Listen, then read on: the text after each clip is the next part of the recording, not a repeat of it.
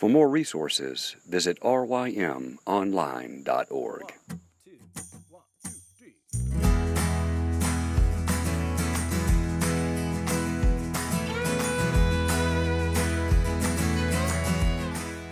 The Local Youth Worker is a daily podcast that's centered on 5 questions each week. Ranging from the practical to the professional, we're looking for answers to the questions you're asking. Whether you're in full-time, part-time, or even volunteer youth ministry, this podcast is for you.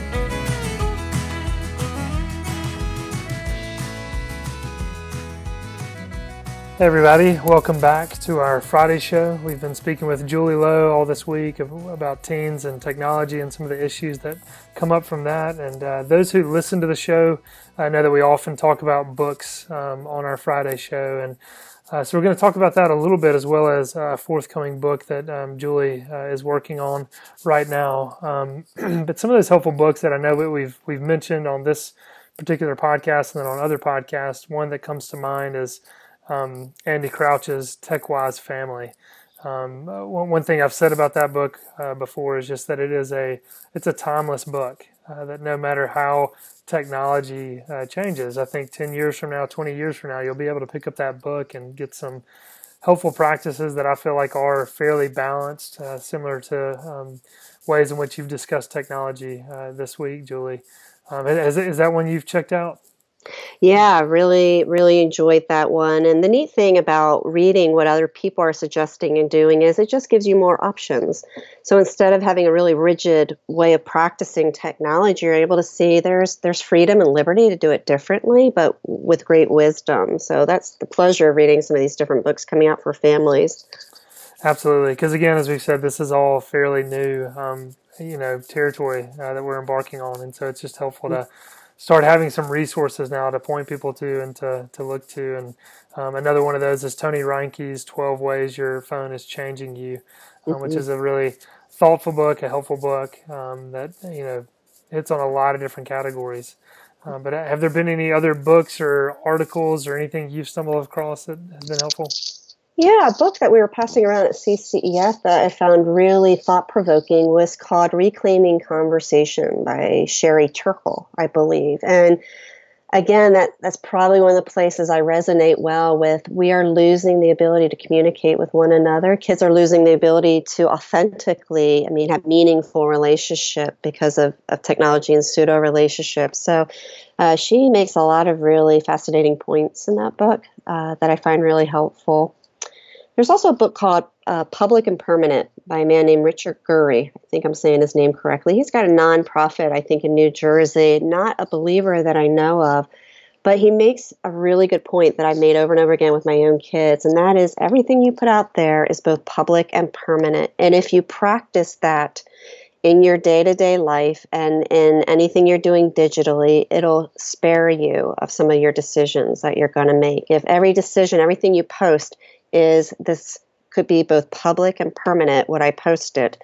Would I let the whole world see it? And when I want it to be there for the rest of my life, would it make you think twice about what you're doing? It's just a really good message to be instilling. It's that stewardship, that digital consciousness, and accountability.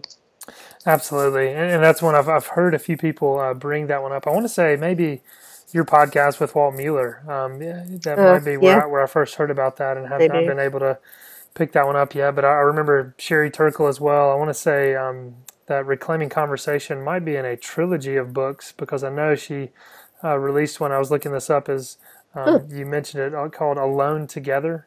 And then I think the third is Life on the Screen, and I can't remember when all of those came out, but I think it was a trilogy of books that she had put together from some of her research. So yeah, those are very helpful. And you do think just the title alone, Reclaiming Conversation, you do wonder the implications of this generation.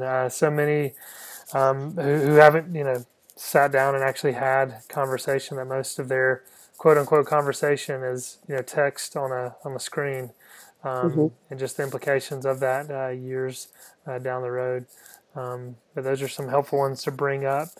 Well, any others that come to mind before we segue into talking about your forthcoming book a bit? Yeah, I think you hit some really good ones. And a lot of times in those books, they'll actually recommend others as well. Yeah, definitely. So yeah, would you mind just telling us a little bit about the book that you're working on? When is that going to be released, and what you're dealing with there? Sure. So it will be released, I hope, by late October. It's being put out by New Growth Press, and it's called Child Proof. And it's based on learning to parent by faith rather than formula.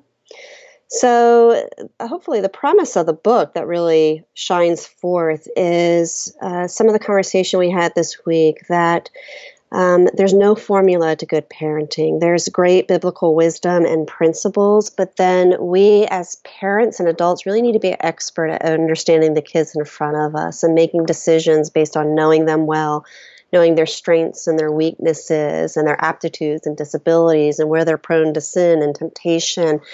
And then really saying, all right, Lord, how do I parent the child you've given me? And as you know, with multiple children, that can be a little overwhelming because now you've got multiple personalities and multiple strengths and weaknesses and multiple needs.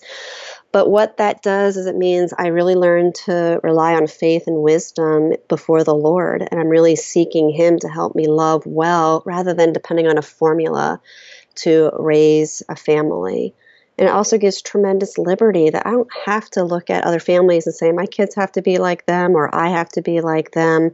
I think we really fail our families when we are looking for formulaic approaches. Yeah, that sounds very helpful. And again, just some good perspective on parenting, not thinking of it as formulaic and just following. If you follow this how-to guide, you'll raise perfect children who love Jesus. Right. So yeah, that's something we'll definitely be looking out for, and maybe have you back on the podcast to talk about that book when it's released, Lord willing. Sure. Well, Julie, this has been really helpful for me just to sit down and talk with you, and I appreciate you giving of your time so generously, and pray that others are blessed by this conversation that we've had. So thanks so much. My pleasure. Thanks so much for tuning in this week to the Local Youth Worker. As always, we hope you've been encouraged and equipped in your call as youth workers. If you take time to rate this podcast on iTunes, that would greatly help us. As always, we want to thank Joe Deegan for providing the music and encourage you to go out and purchase his newest CD, Cover and Title Page, which you can find at iTunes. See you guys next week. Have a great weekend. Oh, come and buy without money. Oh, come and feast without pay. For the King has opened his banquet hall to the beggar, the outcast, and the slave.